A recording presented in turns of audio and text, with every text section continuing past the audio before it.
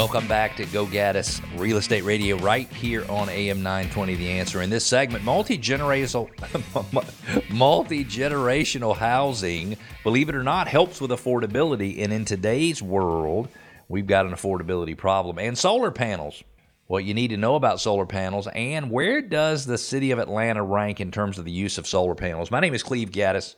You're listening to Go Gaddis Real Estate Radio, where we help listeners go from real estate novice to expert. So home selling and buying can be done with total confidence and without all the worry that is so typical with life's biggest investments. We want you to know everything you need to know before you make any important decisions in the home selling and home buying process. We want you to be confident with that home buying or selling process. Also, we want to connect with you, and it's easy. Go to gogaddisradio.com. You can ask questions that we answer on air or off air. We're fine either way. In some cases, people just have questions that they'd rather be answered in private. And I don't want you to think that I think I have a corner on the right answers for all questions real estate, because I don't. But the reality is that I am willing to try to help anybody. And if I don't know the answer to a question myself, I probably know an expert, somebody who could help us get that question answered for free without you having to invest any money. And I'm totally happy to bring that to the table. You can make comments or push back, challenge things we say. You can share your ideas with us, especially when it's ideas about things that have worked well for you in selling a home or buying a home or in living in your current home to make it more livable. You can also request your neighborhood be featured on the radio show after we do a deep dive over the last 3 years to help you understand the critical changes that happened over the last few years that might give you as a homeowner in the neighborhood a particular advantage or in some cases a disadvantage. And you can subscribe to our podcast all at gogaddisradio.com. The media seems to portray, as I know you know, doom and gloom in the housing market. Hopefully we are able to shed a different light on that. Options for affordability are out there for sure. The reality is, as John Birchfield and I talked about in the last session, people have got so much equity in their homes that when they take that equity and they invest it in a new home, in many cases it offsets a significant portion of the additional interest that results from the higher interest rate. We got a listener question, or we received a listener question from Thomas in Winder. We still want to buy a home, but feel the only way we can do it is to bring our parents to live with us, share the expenses. Can you give us some reasons this may or may not be a viable option? And the reality is, it is a viable option. Multi-generational living is, for those of you who may not know, is when two or more adult generations live together under one roof. This includes siblings, parents, or even grandparents.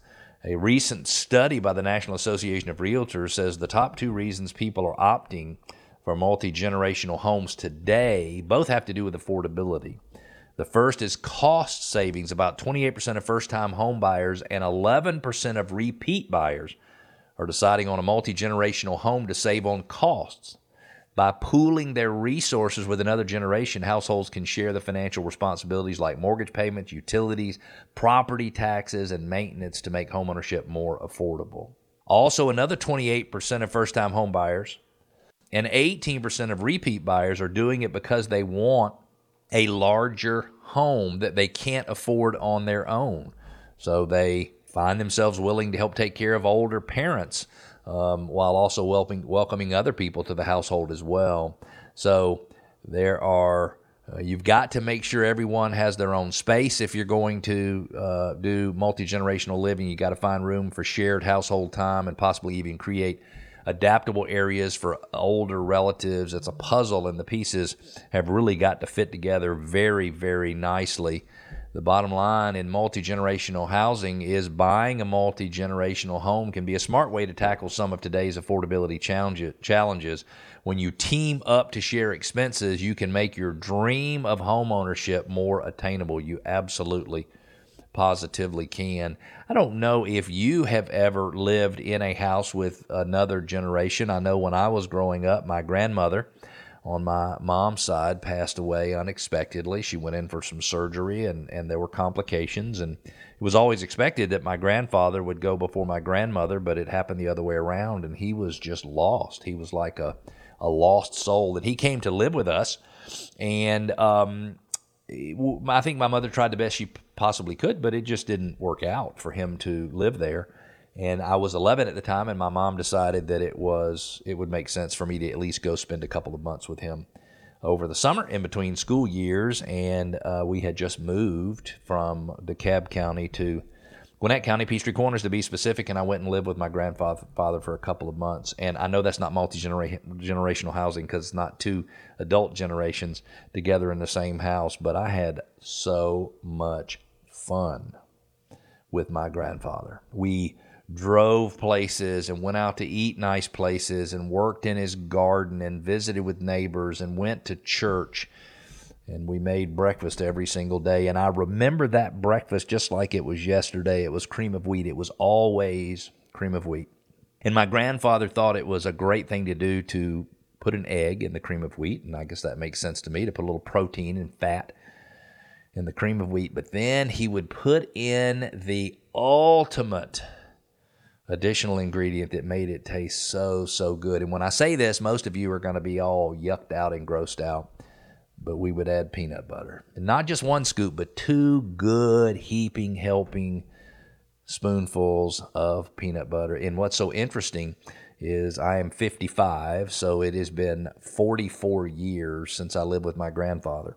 And still, in the morning, if I want a real treat, I will make cream of wheat, I will add an egg, and I will put in 2 spoonfuls of peanut butter. So multi-generational housing might not work for everybody, but the reality is sometimes people have wonderful family memories and experiences when they have a shared multi-generational home. If you've just joined us, you're listening to Go Gaddis Real Estate Radio right here on AM 920. The Answer. I'm Cleve Gaddis. I can be reached at gogaddisradio.com, or you can call 770-497-0000. Easy way to reach us. Did you know that solar power has been around a lot longer than you think?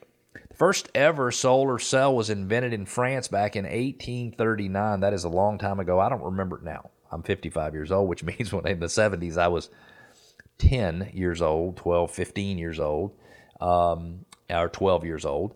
And I don't even know if I heard about solar panels back then. But we have a listener question from Dolores in Norcross. It says, when she travels to other states, she sees solar panels. I go to Dallas all the time, and I see solar panels. For those of you who remember, my girlfriend's name is Tammy, and she lives in Dallas. And when I go to Dallas, I see solar panels on homes and businesses. And I wanted to answer just a few questions here. So let's talk a little bit about solar panels. Even decades after their invention, solar panels still look really space-age cool, and they harness the sun's heat to provide electricity to homes. Atlanta ranked dismally low with about 64 homes per 100,000 residences, which are 64 out of 100,000 homes outfitted with solar panels is a far cry from the top 5 cities, all located in California. There are financial and other responsibilities when buying a home with solar panels. The reality is in Georgia, it just doesn't work from a sunlight standpoint. But let me just talk about some facts that I think you need to know. Number one, the cost of installation can be high, and if the owner was on a payment plan, it might become yours if you buy it. If they are leasing, then there might be a monthly charge that never ends. Sunlight is required, so if the location isn't ideal, there may be high electric bills in addition to what your panel produces. The size, shape, and slope of your roof are important factors to consider. Typically, solar panels perform best on south-facing roofs with a slope between 15 and 40 degrees, though other roofs may be suitable too. You should also consider the age of your roof and how long until it will need replacement. You don't want to put solar panels on and then immediately have to take them off and replace the roof. You want to check the warranty. Many solar panel manufacturers provide long warranties, 25 years or so. Check this out. They are expensive to repair or replace.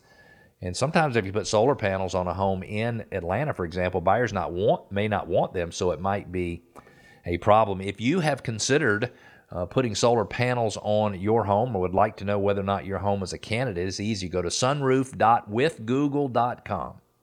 Sunroof, sunroof.withgoogle.com. You can type in your address. I just went and typed in my address. I actually live in Johns Creek with a Duluth mailing address. And it says, my roof gets 1,510 hours of usable sunlight per year. and I have 1,163 square feet available for solar panels. It says with a current electric bill of $125 a month, your roof may not be ideal for solar panels. Contact a solar provider to learn more. I'm guessing if I contacted a solar provider, it would refer me to somebody who could potentially sell me one. So anyway, that's a great site, Project Sunroof by Google. This segment of the show is brought to you by the law firm of O'Kelly and Sorahan. They're a full-service law firm with 26 offices throughout the Atlanta area. Also got one in Florida. We've got a seller closing in Metro Atlanta, and they went to O'Kelly and Sorahan office in Florida to sign paperwork. This firm specializes in residential real estate closings, including home purchases, refinance closings, corporate relocation, and real estate contract review, and title insurance matters. It can be reached by calling 770-497-1880, 770-497-1880. If you want to sell your home anytime in the next 6 to 12 months, we believe we can sell your home for $28,000 more than your neighbor sold his or her home for. It is easy. Go to GoGaddisRadio.com, click on sell for $28,000 more or just $28,000 more. Put in a little bit of income. Put in a little bit of information, not income. We don't need to know anything about your income. We want to make sure you get more income. Put in a little bit of information. We'll reach out to you and look at your situation and help you understand how we can sell your home for $28,000 more than your neighbor sold his or her home for. Also, mark your calendar Saturday, November the 18th, 10 a.m. to 3 p.m., Modern Traditions Holiday Extravaganza. You can get your pictures with Santa, pick up a free pie for Thanksgiving, and also participate in other fun activities. Sign up at GoGaddisRadio.com. We're going to take a quick break. When we come back, in our neighborhood spotlight, Marina Bay in Gainesville will be featured. Buyers can now search by school on Zillow, which is good to know. And we're going to talk about the Gaddis real estate legacy. Stick with us. We'll be back.